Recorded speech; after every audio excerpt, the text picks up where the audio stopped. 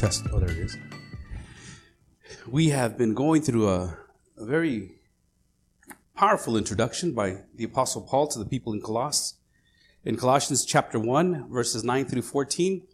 If you know anything about Paul's writing and how he formulates his letters, I mean, he just writes letters, and somewhat similar to what we have, or the way we used to. Some of you probably don't even remember how we used to write letters, but there was always a salutation, the people you were sending it to, and then there was an address at the end saying this is who it's from.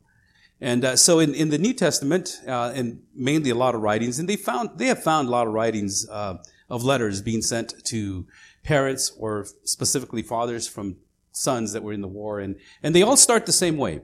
The way these letters start, they all start the same way. So we know that they're letters. They called them epistles. And in every one of the letters and epistles that Paul wrote, he always gave an introduction, a salutation, and I should say almost every one. There was one letter where he just didn't give no commendation whatsoever. He just went straight into the rebuke. He's talking to the people in Galatia. It's a region, kind of like the Inland Empire. It's not a city. It's a region. And in the region of Galatia, these little cities, they were just going after a whole different gospel. And so Paul just lays into them right away. And for the next 5 chapters, that's what he's talking about. You know, this. And so for Paul, he always wants to get the doctrine straight. And then he gives us the lifestyle, what we should do with it. Romans, half the book of Romans, half of it is all doctrine. The other half from chapter 12 on is all practical application. Same thing with 1 Corinthians, 2 Corinthians. We did that with Ephesians and Philippians, and now we're going into Colossians. So the first 2 chapters of Colossians, actually 3, are all doctrine, and then Paul gives us application at the end. And so before he gets into the doctrinal part of it, he's given us the introduction. He's talking to the people in Colossus. And next week we will go into the preeminence of Christ. And when we say preeminence, we say Christ, he's above all things. Christ has always been, never was created.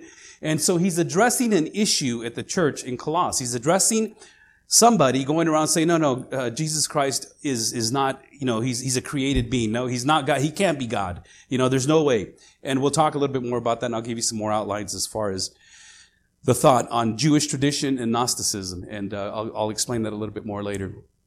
And I'm going to try to give you at least just a little bit of what these philosophies are. Jewish tradition, you probably know some of it already. A lot of it is following the laws of Moses. Circumcision was a big thing for the Jewish people. You have to be circumcised in order to be saved. You have to follow the traditions. You have to follow the holidays and all the ceremonies and everything else that you had to go through. Yes, we believe in Jesus Christ, but you also have to do this. Certain prayers, certain stances, and all these other things. And this is what Paul is dealing with in the people in Colossus. So Colossians to us is very up to date as well, because we have, within our midst, we have people, not in our churches, I hope, but people come from different backgrounds, and they come with the understanding and thought, well, that's the way I learned it. That's the way I was taught. Well, this is what the Bible teaches. This is what the Bible says. And so when we talk about Reformation, it was Martin Luther that was not trying to start a revolt. He wasn't trying to start a new denomination or anything else. He was trying to get the church back on track to the apostolic teachings from the very beginning. And he kept saying, these indulgences that you guys are putting out, and I have a list of all of them, and I don't want to read them all, but I at least want to give you some idea of what he was talking about. Because he starts off and it's called 95, we call it 95 Theses, but what it really is a disputation to clarify the power of indulgences. A thesis is basically, this is the argument that I'm going to make. I'm going to make this argument. In presenting a paper, if you've gone to college, if you know a little bit about, education, they always tell you, present the status quo. Present what the problem is. The thesis, this is the problem. Here's what's going on. And this is the accepted worldview, the accepted idea or thought. And now I'm going to give you an antithesis. And that's, with the problem, with the thesis. Here's the problem with this thinking of what you guys are talking about. Now what I'm going to do is I'm going to synthesize it, and I'm going to bring it all together and show you why my argument is valid. And so when Martin Luther put this together, his thesis, or this is the problem that we're dealing with. This is what's going on. And I want to dispute that. I want to argue the fact. I don't want to argue with you guys. I don't want to start another denomination. I want to argue that what we're doing is wrong, especially with indulgences. Indulgences are a way of being able to pay the church, or specifically the clergy, to pray for people that are in purgatory, or are in that are dying. And so Martin Luther says, that's not the way it works. Either you're saved or you're not. It's by grace that you're saved through faith. This is what Paul tells us in Ephesus. And so in all these 95 points, these 95 arguments, these 95 theses of what he's talking about, what he's trying to get across is, look, we need to have an argument. We need to have a conversation about all these things. And one of his friends says, well, they called Martin Luther and he says, I can't make it. Would you go for me? He says, yeah, I'll go. And so the very first thing they did is, as soon as he got there with all his books and paperwork and everything else, okay, let's have this argument. Let's look at the Bible. First thing they did is they arrested him and burned him at the stake. And then Martin Luther says, hey, what happened? He goes, well, we wanted to talk with you. Why don't you come and argue with us? He says, I ain't going over there. Mama didn't raise no fool. I'm like, and Martin Luther, to some extent, was a very articulate. He was an attorney, learned, schooled. He had the background of a lawyer. And so when he looked at the law, he says, well, this is what the law says. And when he looked at the practicality of it in the church, but this is what we're doing. And so he was torn. He was literally torn. Some people thought he was a madman, the way he talked to himself, the way he wandered around and kept going back and forth. What do I do? Until one day, tradition has it that a bolt of lightning came down. He struck him not struck him, but landed right in front of him. And he says, okay, Lord, whatever you say, I'm going to do it. And so he was a very eccentric type of a person because of the intelligence and the information that he had. And finally, he just wrote it all down. So in 1517, he worked on this project, and on October 31st, which is tomorrow, he nailed it to the door of the church in Wittenberg. And what took place from that, well, that's what they say that he did. Tradition has it, that's what he did, that's what they used to have to do. But you think about this, 95 theses, there's a big old long list of all this questions that he wants to argue with the church with. But what he did do, he made sure that there was a copy sent to the church. And that's what started it all. And so from that point forward, we had learned that salvation is by faith alone, through grace alone, in Christ alone. From that point forward, we started to see that the Bible itself needs to be placed in man's hands. Almost 100 years before Martin Luther, there was a guy named William Tyndale, that translated the Latin Bible into English using the Greek and the Old Testament. And when he did that, they burned him at the stake. You can't do that. That's God's word. Well, yeah, but we need to get into people's hands. And so there's always been this push against people getting into their word. And beloved, if you look at our culture today, you don't need a Bible to come to church anymore. You really don't. Because we're going to put it up there for you. We're going to give you guys what you need. And in some places they'll even turn the lights down so you can't even read your Bible at all. They'll turn the lights down and you have to have your own phone or maybe use your own phone to look at the word. But I desire for you, and the church should desire for you, to hold the word in your hand. It is amazing on how many people do not know the word. And so if you were to call me or ask me, well, how do I read it? Do I read it from front to, the back, cover to cover? There's different ways. That's one way. You can read it that way. Just know that the Bible is not chronologically placed in order. There's going to be a lot of things that are going to be out of order if you do it that way. But I would argue, and I would present to you that probably one of the best ways to read the Bible is to, first of all, get to know who Jesus is. Because, well, we're Christians, right? And you want to know who Jesus is. If I'm going to call myself a Christian or Christ-alike, Christianos is the Greek word for it. If I'm going to be a little Christ, is the literal translation, then I need to know what I'm trying to be like. And the best way to do that is to read the gospel messages. The gospel of Matthew, Mark, Luke, and John. I recommend, and don't have to follow it that way, but I say start with the book of John. The book of John is not like the synoptic gospels. The synoptic gospels, they're all the same. Matthew, Mark, and Luke, they're identical almost. And John is a little bit different. So start with John and read through John. And when you finish with John, go back and go over Matthew, Mark, Luke, and then read John again. And it's going to be redundant almost because you're going to be saying, I just read this. Oh, wait a minute. And what you're getting is the perspective of the writers from their understanding of what they saw and what they observed and also Jesus Christ himself. And every one of them had a very powerful experience with Jesus, and the Holy Spirit reminded them of all these things. Now, they did not start writing about Jesus Christ right away. They didn't. As a matter of fact, they really truly believed that he was going to come back. Because he says, I'm coming back. All right, we're waiting. And they waited. And since he showed up and he appeared to them on the first day of the week, that's when he resurrected and appeared to them, they were together every day. And then the first day of the next week, he appears again. And then the first day of the third week, he appeared again. He says, you know what? The first day of the week, he's going to come back again. And on the first day of the fourth Sunday, he ascended into heaven. And they all waited at the Mount of Olives. He's coming back. He's coming back on the first day of the week. Maybe next week. Maybe next week. Maybe next month. And they kept gathering on the first day of the week. First day of the week. First day of the week. And they were expecting the return of Jesus Christ. Now, there was a shift, of course, from Sabbath to Sunday, Saturday to Sunday. And there is a big, commotion about that. You have seventh day. You have, of course, Jewish synagogues that meet. But it was an indicator. Jesus never said worship him on Sunday or Saturday. He just said gather. Hebrews says do not neglect the gathering of the saints. If we want to be biblical, we should meet every day. Every day we should be here. Every day we should be hearing instruction. Every day we should be fellowshipping. Every day. But you see, in God's economy, and as the church started to progress, they would meet on a regular day, and then in the evenings, and sometimes during the week. And they became a family, huge family. It got so big that there were people being neglected, women especially, the widows of the Greek and the Hebrews. They were being neglected. They established the deacon system, the table waiters to wait on these women. And so they were, because the apostles were praying and reading the scriptures, we got to see what this means. And so when they began at the very beginning, from the beginning, you had these heresies come up, like the Judaizers, or those from the Jewish tradition. You had the Gnostics that came up with their mysticism and ideas and thoughts. And you had all these different sects coming up against the church. And it took almost 300 years at the Council of Nicaea to finally get to the point of saying, this is what the Trinity is. The Trinity just didn't happen. We'll call it the Trinity. Most people will argue with you, the word Trinity is not in the Bible. You're right. It's not.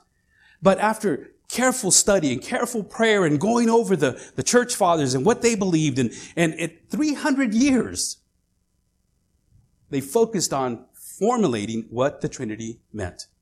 Now think about that. Our United States is what? Almost 270 years old, I guess, or something like that? Try to put that in context of the time the United States has been in existence to the time it took them to put this doctrine together. It was formalized again in 400 AD, the Council of Chaldean. And Council of Nicaea, they put it together. And these were just various scholars and theologians and Bible scholars, people that knew the people that knew the people that actually walked with Jesus. It wasn't that far removed. And so they talked and they experienced and they wrote and Jesus is fully God and fully man. And the Holy Spirit is the third person of the Trinity. He's a triune God. And so from that point forward, people have been going against the doctrines of the church. And when the church got comfortable for the next 1,500 years, the church got really comfortable and the church started to put in their own ideas, their own thoughts on what indulgences mean. Pedal baptism, baby baptism came in during that time. That was like 300-400 years later. There were a lot of other culture shifts that took place. There was this king named Constantine. Constantine, they don't believe that he was a Christian. They believe more that he was more partial to Christians. More than likely, his wife was a Christian. And he was the ruler, the king of Rome. And he says, I want you guys to stop fighting with all these religions. Let's make it just one religion. And it's going to be Christianity. And you guys celebrating the summer festivals and the solstices and the winter equinox and the solstices. And you guys, worshiping all your different gods. Do it all together. So we're going to have the celebration of Christ on December 25th, and we're going to have the resurrection of Christ on March or April, whatever it is, whenever the full moon hits during that time, the Passover. And so he established it. Everybody's going to be Christian. You're either going to be Christian or you're going to be dead. And guess what? That was a mass conversion at that time. Everybody became Christian. You think that might be a good idea. However, it brought in all the other faiths and religions and stuff of that nature, and it infiltrated the church. And it caused all this turmoil within the church to where today, in the 1500s, at that time, that's when they started to realize, look, we got too much paganism within our church. We've got too many ideas of indulgences.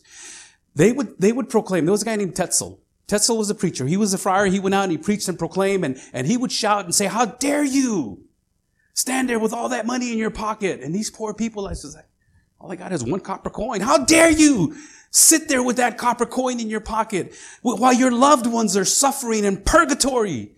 Every time the coffer rings, a soul from purgatory springs, was his mantra. The coffer was the box where people would come in and say, "Oh, here, take my loved ones out of purgatory, please. I want them to go to heaven." And they just took the money from the poor people to build their facilities. As a matter of fact, one of the things that Martin Luther had said, that if the Pope has all this money, why is he taking the money from the people to build his temples, his everything else? The true treasures of the church is the most holy gospel of the glory and grace of God. Thesis number 62. Thesis number 64. On the other hand, the treasures of indulgences is naturally most acceptable, for it makes the last to be first, and therefore, 65, the treasures of the gospel are nets with which one formerly fished for men of wealth. And then 66 says, the treasures of indulgences are now nets with which one fishes for the wealth of men. You see, the indulgence, he didn't disagree with the indulgence. He disagreed with what they were doing with them and how they were doing them. They were going after people of money.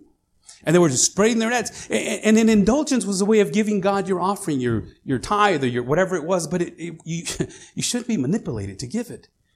And the writer, he considers, he would say, well, there were a lot of, I want to read all of them. There's 95 of them. Bottom line, his whole argument was the misuse of indulgences. Yes, give. Yes. You should be able to give to the church and help the church and help the ministers that are in there, but not because you want salvation or salvation for a deceased loved one. You give because that is your responsibility to give of your time, your efforts, your talents, your treasures. And you do so because you're given to God. I remember one time, this young lady gave a bracelet. And I gave it back to her. She says, "Yeah, it's okay. You don't have to give this." "Oh, no. I didn't give it to you. I gave it to God." "Okay." Little Ashley. "Okay. Sorry about that." I gave it back to her grandma, though. I says, "I don't know what to do with this. We're not going to pawn it or sell it." The problem is that I think that a lot of times we don't see the value in the gift. And for the church at that time, when Martin Luther went up against the church, he wasn't going up against the church to revolt against the church. He was trying to reform the church. And unfortunately, they didn't want to get reformed. And instead, they started to execute all these people. See, when we talk about the Reformation, it's good to know why all of this took place. It's good to know why it is that we are, I guess, reformed in a sense. And somebody asked me one time, what is Reformed theology? Well, Reformed theology is basically Christian theology. We believe that it has to do with redemption. It has to do with being justified, justification for the reformer, any Christian organization. And we'll all agree, number one, that God is sovereign. God is, yes, He is totally in control. He has to be. And that's the number one doctrine of any Reformed theology, of any Reformed church, of any Protestant church. And everyone would agree that God is sovereign. The second thing is salvation. How is that done? Well, if God is sovereign and He's in control, He's the one that contributes and does everything. I don't contribute anything to that. All I bring is my sin. You see, because Ephesians tells us that we're saved by grace. It is by grace that we're saved through faith. And this not of ourselves. It is the gift of God. It's by grace through faith in Christ alone. The third thing that sovereignty, redemption, redemption. The third thing is the scriptures. It has to be the scriptures only. When Paul is dealing with the people in Colossus, there's outside visions, outside wisdom, outside intellect. Everything else is coming. We are closer to God because we get these visions, we get these voices, we get these ideas and thoughts. And God, we're more superior than you because we're connected to God better than you are because, well, I hear God. I listen to God. And so this is why the scriptures are important in our day and time. When the apostles that wrote the Bible, and Paul and every one of them, they were expecting Jesus Christ to return. They were expecting Him to be back soon. "I will be back," He said. And they waited for Him, and they waited for Him. And so everything that they knew, it was by oral tradition. Because, first of all, most people didn't read at that time. So it was always told exactly the way it was told to them, and it was continually told that way. And by the year 100, Jesus died in 33, by the year 100, that's when all these letters started to come on. Prior to the Gospels, Paul wrote a letter. He wrote it somewhere in 60 AD. And then after that, everybody else started, these guys are dying. All those people that had the oral tradition of Jesus Christ, they're leaving us. So we need to start writing this down. And Luke, probably one of the best investigative reporters, went out and he spoke with every person, spoke with Mary, spoke with some of the shepherds, spoke with as many people as he could, and he wrote down what they experienced. This is what we experienced. This is what we saw. And when he did that, he did the same thing with the book of Acts. He was there. He traveled with Paul, and he kept saying we and us and me and Paul. And so it was Luke that wrote this letter of the Acts, and he wrote what he saw as the church unfolded. When Martin Luther came on the scene, and prior to him, this has been going for some time, they wanted to get back to what Jesus said they wanted to go back to the act of worship. And in a sense, Martin Luther was saying, I'm sorry, Lord, for the thing we made it, but it's all about you. It's not about us. It's not about the money. It's not about the finances. It's not about the buildings. It's not about anything. It's all about you. When Matt Redman wrote that song, that's basically what he was going through at that time of his life. We've made it into something more glamour. It's just all about Jesus. We don't even need an instrument. It's all about Jesus. Amen? When we come to worship, there's two forms of worship. And, I'm not going to bother you with the words of this, but, there's a regulative is one of them. I did bother you with it. How's that? Regulative. Regulative basically means that it's regular. It's that we just, whatever the Bible says to do, we will do. And if it doesn't say it in there, then we're not going to do it. Does the Bible say that we can use organs? No, it doesn't. Okay. We're not going to use organs then. Does the Bible say that we can use a PowerPoint presentation? No, I don't see PowerPoint in here. Okay, so we're not. And so there's that. And then there's the furthest extreme that says, if the Bible doesn't speak against it, then we'll do whatever we can. As long as it's not totally against what the Bible says. So you got these two forms of worship that comes out of that. And, as you can see, we kind of use a little bit of both. We're very biblical, or at least try to be, and do what the Bible says as far as how we worship, how we conduct ourselves in a business meeting and whatnot. And I think it's fortunate, some people think it's unfortunate, that we don't have in our possession a first century bulletin from the First Church of Jerusalem.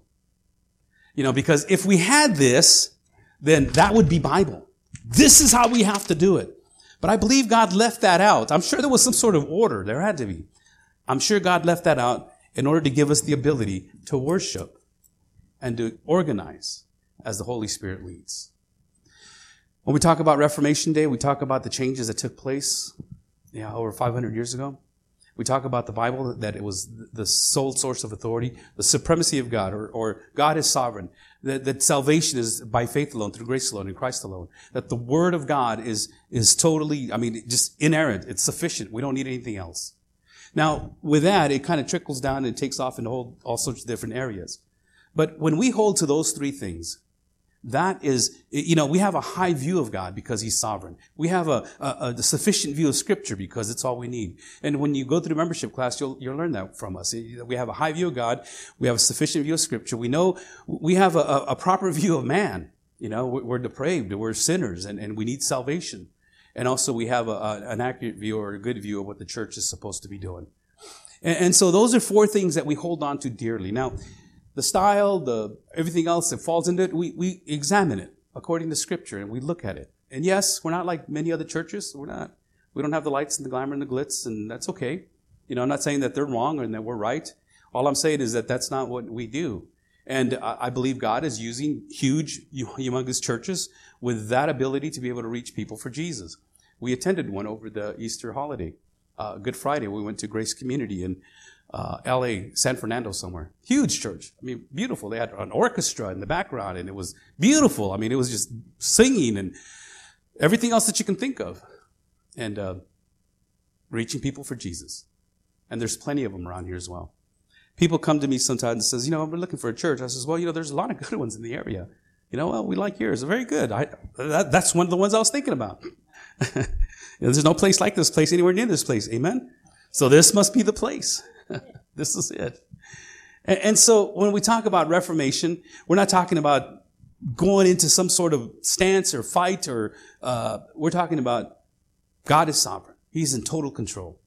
And we have to believe that. He controls every single aspect. Not only does he know it, the future and the past, but he controls it. And he manipulates it. He works it, not manipulate, but he works it in order to have his intended goal to come out. And which is to establish the kingdom of Jesus Christ. And the only source of authority that we have is his word.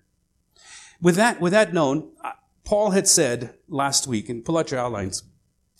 There are two outlines. One of them is already filled out for you. I shared with you last week when I said that Paul says in verse 9, well, actually, we always thank God the Father. In verse 9, and so from the day we heard, we have not ceased to pray for you, asking that you may be filled with the knowledge of his will in all spiritual wisdom and understanding.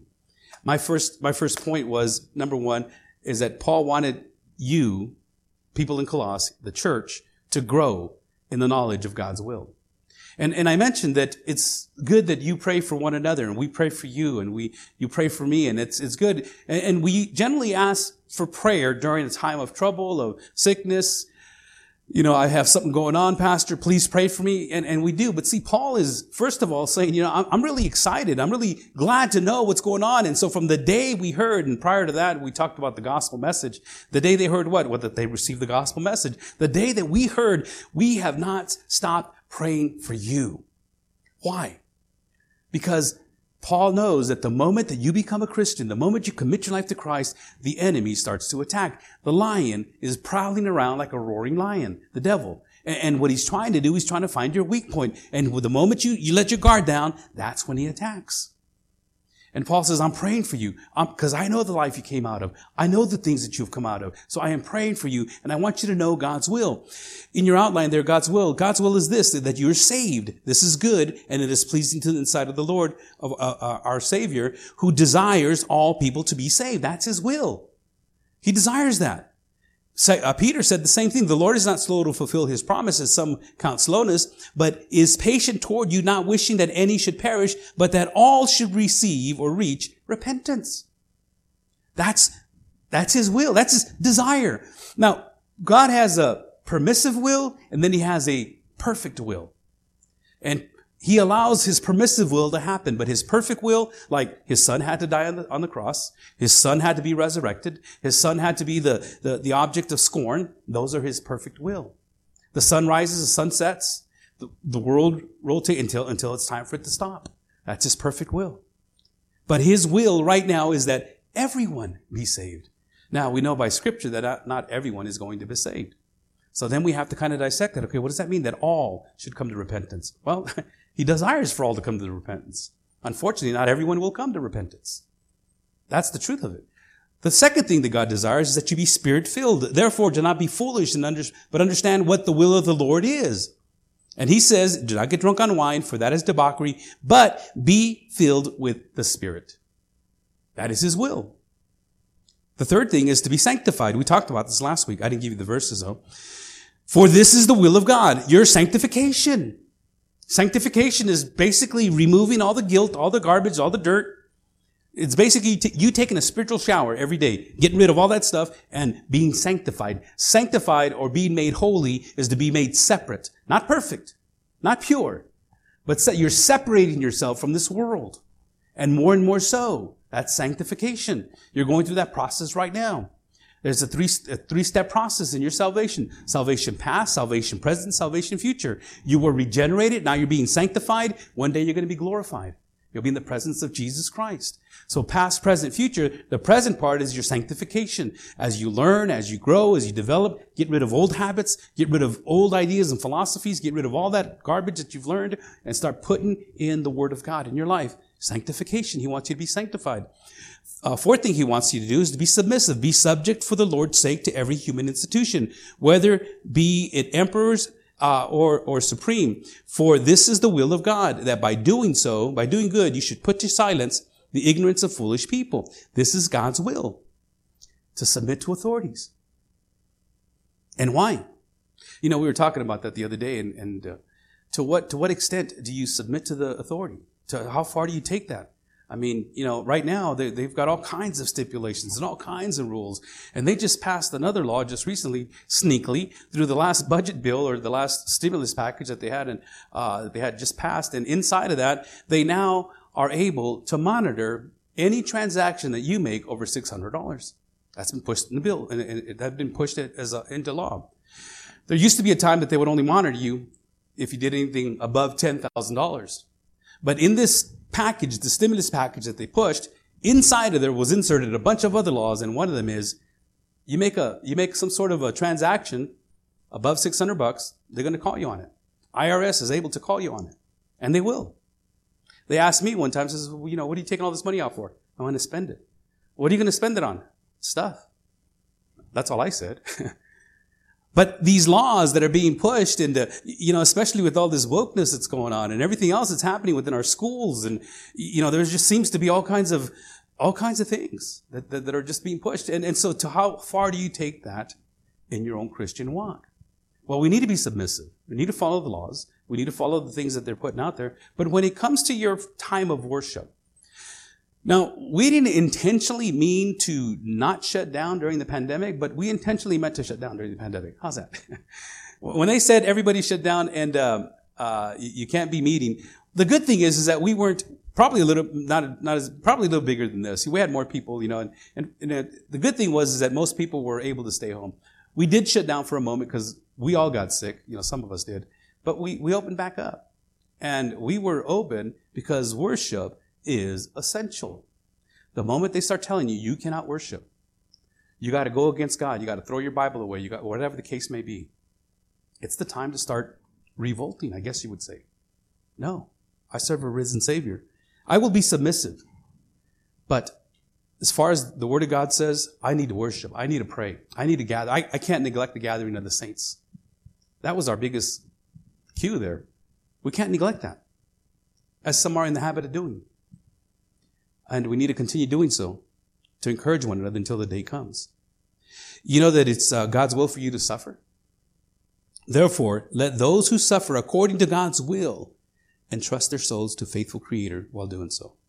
And God wants you to be thankful. Give thanks in all circumstances, for this is the will of God. God's will does not necessarily mean or have in focus, what is God's will for my life? Who do I marry? What job do I have? What kind of God? This is God's will. When you are saved, spirit-filled, sanctified, when you are suffering and submissive and thankful, then everything else seems to fall into place. You'll find somebody that is saved, that is spirit-filled, that is sanctified, and you will marry that person because they're submissive and they understand the Word of God, and they're willing to suffer, and they're thankful for the person that you are. When you are saved, spirit-filled, sanctified, you will find the job that God wants you to be in. And personally, I don't think God is not really interested in what type of job you have, as long as it's not illegal, immoral, and unethical. And you'll do your work in the business that you have, thanking God, being saved, being spirit-filled, being sanctified, and being submissive to your boss. Because that's what God said. And you'll suffer the consequences for your faith. That's what's going to happen. You thank God. You thank God. I spoke a lot on the fruit of the Spirit, bearing fruit. And I have the outline in the back for you, so you can go over that as well. Just some notes from last week. But let's go back over to our notes as we go back into Colossians chapter 1, verse 9.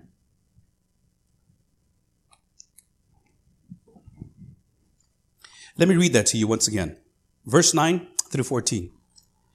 And so, Paul says, from the day we heard, we have not ceased to pray for you, asking that you may be filled with the knowledge of His will in all spiritual wisdom and understanding, so as to walk in a manner worthy of the Lord, fully pleasing to Him, bearing fruit in every good work, and increasing in the knowledge of God. May you be strengthened with all power, according to His glorious might, for all endurance and patience with joy, giving thanks to the Father, who has qualified you to share in the inheritance of the saints in light. He has delivered us from the domain of darkness and transferred us to the kingdom of His beloved Son, in whom we have redemption, the forgiveness of sins. Father in heaven, thank you for your word. We pray, Lord, that you show us and lead us and help us to apply this word to our life today.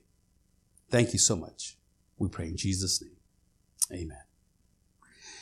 If you have your outlines from last week, or if not, remember, number one, Paul's desire for the church as he prays is, I want you to grow. Remember that. I want you to grow in knowledge of God's will. In Philippians 1:9, he also said, and it is my prayer that your love may abound, grow more and more with knowledge and all discernment. There is knowledge, there is understanding. It's more than just emotion. Many people operate on emotion. I operate on emotion. And I go by what I feel is right. And a lot of times I have to step back and take a look at it. Okay, but what does the Bible say? And I have learned how to operate on knowledge that I've learned from Scripture. Okay, this is what I feel like doing, but I know what the Bible says. I've been reading it for so long, I understand what it says. And that's what we need to do. Get into the Word of God. And Peter even tells us in 2 Peter 3:18, grow in the grace and knowledge of our Lord and Savior Jesus Christ. Okay, number two. Second point was walk worthy of the Lord. We spent a lot of time on walking in the book of Galatians and the book of Philippians. And basically, it is your style of life. It's the way in the direction that you're going. You need to walk worthy of the Lord. And Paul told them in Colossians, says, so as to walk in a manner worthy of the Lord, fully pleasing to Him. How do you please God? How do you please Jesus Christ? I mean, what do I have to do? Well, the first thing you do is you obey. The biggest indicator that you are a believer, a genuine believer, is that you obey. You obey His word. When you obey His word, you are given evidence to the world that you are a genuine believer. Why do you want to do that? Well, because the Bible says. You're going to go to church? Yeah. We shouldn't neglect the gathering of the saints. Why? Because that's what we have to do. I got responsibility. That's where I got to be. You know, why do you give? Because that's part of my responsibility. Why do you do that? And when you obey, why do you serve at the church? Why? Whatever question it is that people give you on God's word, it's an indicator. To them, it should be that you're a genuine believer. And they are going to watch your walk closely. Walk, you've heard that? Walk your talk. Walk your talk. If this is what you say you are, then walk it. Because people are observing you, whether you like it or not. You say you're a Christian. You say you're a believer. You say that there's something going on in your life. Walk it. And, if you're not walking that walk, please do not call yourself a Christian. And don't say that you come from our church. Just kidding. Really, I mean, if you're a believer, then walk it. Now, we're not gonna hit it 100%. We don't. Because we're sinful. We're sinners. And when I sin, I don't revel in it. I don't, that was good. That was great. It sickens my heart. It should. Sin ought to make you sick. And lose it. I mean, just, Lord, I am sorry. And I'm not going to do that again. But if we keep going back to the same sin, then there's something wrong. We've got to repent. This is what repentance is all about. The third thing is to bear fruit. And we spent a lot of time in bearing fruit in John chapter 15, which is, I believe, a very powerful portion of Scripture. Jesus Christ gave it to His disciples right at the end of His life, before He was crucified. And He told them, abide, abide, abide. 10 times, abide, abide, abide. Because when you abide, you'll bear fruit. And we talked about the bearing fruit, and I showed you the list. The fruit of the Spirit, love, joy, peace, patience, kindness, and goodness. Praise, that's the fruit of the lips. And some of you are already doing some of this. Because if you're not doing this, then the Bible says that the vine is no good. It has to be cut off. And some of you don't even realize that you're abiding and you are bearing fruit. Because we have this understanding that bearing fruit means numbers. But it means praise and worship. It means meeting needs. Some of you are meeting needs without even realizing that you're meeting somebody, that you're bearing fruit that way. But when you meet the needs of other people, whether it's through food or through whatever the case may be, then that's bearing fruit. Righteous living. A lot of you are living righteously, or at least trying to. Holy living. You share with others. You treat others fair. You don't abuse your influence. Because that's how you bear fruit. Keep it in repentance of righteousness. And so, and also there's some of you, I don't know if you've had the opportunity yet to lead somebody to Christ, but that's bearing fruit. And it's just a matter of helping you to be able to do that even more so. Number 4, the back of your outline. Be strengthened through the Holy Spirit. Be straight. Paul's prayer is this. I know that you're a Christian. I know that you've just committed your life to Christ. And my prayer is that I know that the moment you start walking that walk and talking that talk, you're going to start bearing fruit, the enemy is going to come up against you. He's going to give you every reason as to why not to do such and such, or go to church, or talk to somebody about Jesus, or live your life in such a way, because nobody really cares. Everybody's against you anyways. Why do you want to be the oddball out? Why? And that's Satan's strategy. Causes you to doubt. And this is why Paul says, I want you to be strengthened with all power according to his glorious might for all endurance and patience with joy. He says, I want you to do this happily. And as you get strengthened, in Ephesians, he says that according to the riches of his glory, he might grant you to be strengthened with power through his Spirit in your inner being. This strength that only comes through the power of the Holy Spirit. You really don't need it, you really don't see it until after you've gone through what you were going through. You really don't sense it until after you look back and say, wow, where did that come from? You ever do that before? You're talking to somebody about Jesus, and then after you're done, you look back and say, man, where did that come from? And that's the Holy Spirit empowering you to be bold, to be speaking the word of God into people's lives. Because the more you know, the more information you have. And the Holy Spirit strengthens you, that he may grant you, Paul says in Romans 15:13, may the God of hope fill you with all joy and peace in believing, so that by the power of the Holy Spirit you may abound in hope. Number 5, give thanks to the Father. Paul was always thanking God. Giving thanks to the Father who has qualified you to share in the inheritance of the saints in light. When Paul gives thanks, when he prayed, he always thanked God. Somebody once asked me one time, Pastor, I don't even know what to pray for. Well, just start thanking him. Thanking him for what? I don't know. Thank him for your life. Thank him for your food. Thank him for your car. Thank him for your clothes. Thank him for your home. Thank him for every job. Just start thanking him about everything you can think of. Next time I talk to the gentleman, he says, Pastor Sal, I spent like almost an hour just thanking God for everything. Yeah. Have an attitude of gratitude. Just thank God. Thank God. Thank God. Just thank him. And you do so because we realize that we really have more than what we definitely need. We really do. And when you're thanking God, you're not thinking of yourself or the things that you don't have. Oh, why don't I have this? Or why don't I have that? You're thinking about the things that you do have and how God has blessed you with so much. Just the people that you can contact with. 2/3 of the world don't have people.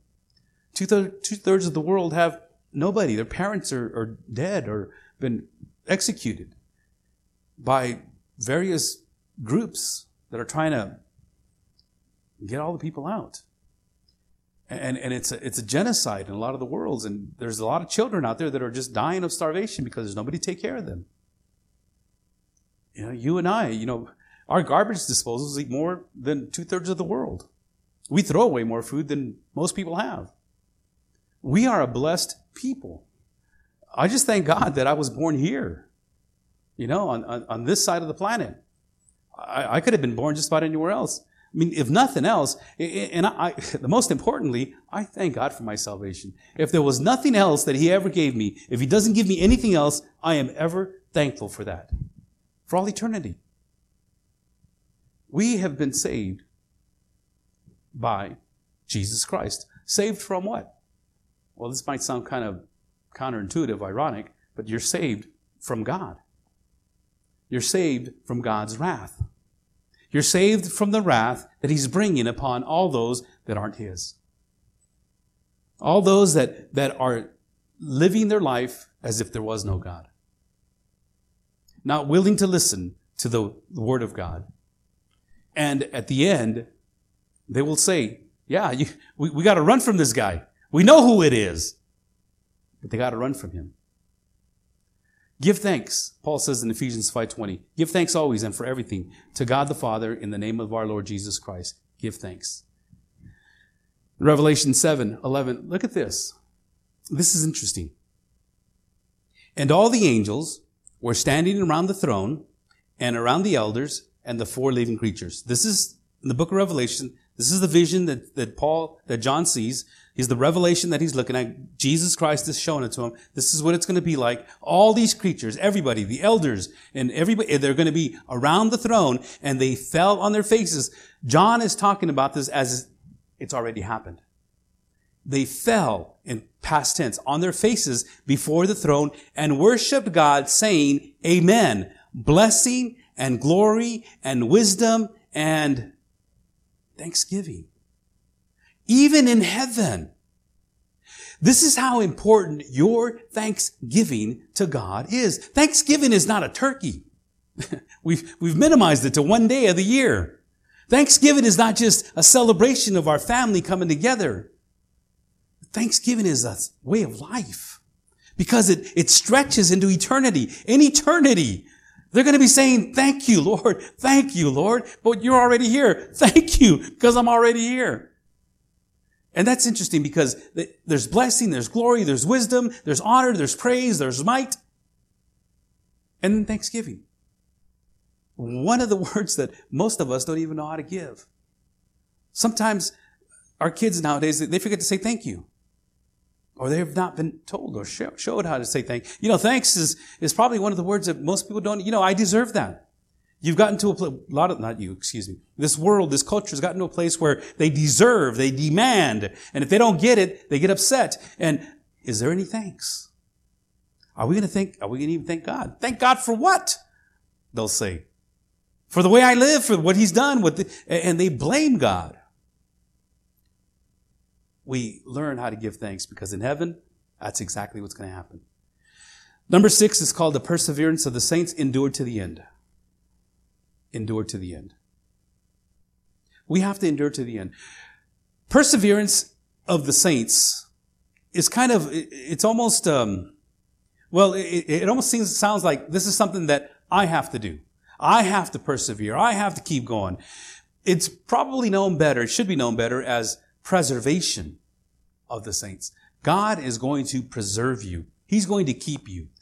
If you have come to a place in your life where He has delivered us from the domain of darkness, as Paul is telling the people in Colossae, and transferred us to the kingdom of His beloved Son, in whom we have redemption, the forgiveness of sins, and if that has happened in your life, then He's preserving you. He's preserving you. Because all things work together for good for those who love the Lord and are called according to His purpose. And so everything that happens in your life, everything that happens in my life is God ordained. And because He's persevering me, He's protecting me, He's watching over you to accomplish His purpose. Because all things work together for good. If you're called according to His purpose. Because those He foreknew, He justified. Those He foreknew, He predestined. Those He predestined, He justified. Those He justified, He called. Those He called, He glorified. The rest of Romans chapter 8. And when you are foreknown, and you are called, and you are justified, God preserves you. Because all things work together for good. And so in His sovereign knowledge, in His will, and understanding, He knows where you're at. I don't know if you've ever seen that video of all these stars that are out there, Betelgeuse, and all these big giant stars that are bigger than our star, our sun. Huge, massive stars that are out there, and we're just this little puny little dot on the radar. And all these stars and planets and everything else, these galaxies that are out there. Everything that's out there, and God still knows where you are. The Bible says He can count every head on your hair. Every hair on your head. You have heads on your hair? I'm a little tired. He knows where you are. He knows when a bird falls out of the sky. He's going to preserve you. See, that's the whole purpose of understanding the sovereignty of God. When you understand that, everything else, you may not like it. I hate it. I hate it, what I'm going through at the moment. Some of you know that my mom is ill and there's a lot of things going on, and I don't like it. Who would? I've been by some of your bedsides when this has happened to you. I understand. I understand now a little bit more. And you didn't like it, but God is pushing you through. He's helping you through. He's working through you because you're going to endure till the end. Colossians 1:23 says, if indeed you continue in the faith, stable and steadfast, not shifting from the hope of the gospel that you heard. We're going to get to this point here in a few weeks. Paul is not saying that, what happens if you fall away? You're not going to fall away. You can't fall away. Salvation is by grace through faith in Christ. He gave it to you. He's not going to take it away from you. How can you fall away from something that you couldn't even earn? You're not going to fall away. What Paul is saying, if you stay fast and stand firm, it'll show that you are genuinely a believer. Not that you're going to be perfect through this whole process, and I have not been perfect through the whole process. Believe you me. I've fallen back on some of my ideas or thoughts of what I think should happen. I repent, Lord, please forgive me. And not that you're going to be perfect and sound, and people ask me, how are you doing? I'm doing great. No, you're not. Okay, I'm not. And it's not that everything is going to be just peachy, no. But you stand firm, indeed, if you continue in the faith, stable and steadfast, not shifting from the hope. And then 1 Corinthians 1:7-8, he says, as you wait for the revealing of our Lord Jesus Christ, who will sustain you to the end. He will sustain you to the end, guiltless in the day of our Lord Jesus Christ. You are redeemed. You have been bought with the precious blood of Christ. You have everlasting life. Now think about this. See if you can wrap your head around this. You have everlasting life. You have everlasting life right now. So in essence, you are living in eternity right now. Try to wrap your head around that one. I'm in eternity already. The only thing that's holding me back is this flesh, is this planet. But the moment that I enter into the presence of God, I'm going to be able to see everything. Wow. I was dumb. I can't believe I did that. Because we're already there. You're already there. It's just a matter of stepping into the temple of God, stepping across the veil. He will sustain you to the end. And Jesus Christ already knows the beginning from the end. And the moment you do, you step in, that's where you're at. You're there with Jesus Christ. You see, when we go back and we read this again, when you start from the beginning, we always thank God, the Father of our Lord Savior Jesus Christ, when we pray for you, since we heard of your faith in Christ Jesus and the love that you have for all the saints, because of the hope laid up for you in heaven. Of this you have heard before in the word of the truth, the gospel, which has come to you, as indeed in the whole world it is bearing fruit, increasing, as it also does among you since the day you heard it and understood the grace of God in truth, just as you learned it from Epaphras, our beloved fellow servant. He is a faithful minister of Christ on your behalf and has made known to us your love in the Spirit. And so from the day we heard, we have not ceased to pray for you, asking that you may be filled with the knowledge of his will in all spiritual wisdom and understanding, so as to walk in a manner worthy of the Lord, fully pleasing to him, bearing fruit in every good work and increasing in the knowledge of God. May you be strengthened with all power according to his glorious might, for all endurance and patience, with joy, giving thanks to the Father, who has qualified you to share in the inheritance of the saints in light. He has delivered us from the domain of darkness and transferred us to the kingdom of his beloved Son, in whom we have redemption, the forgiveness of sin.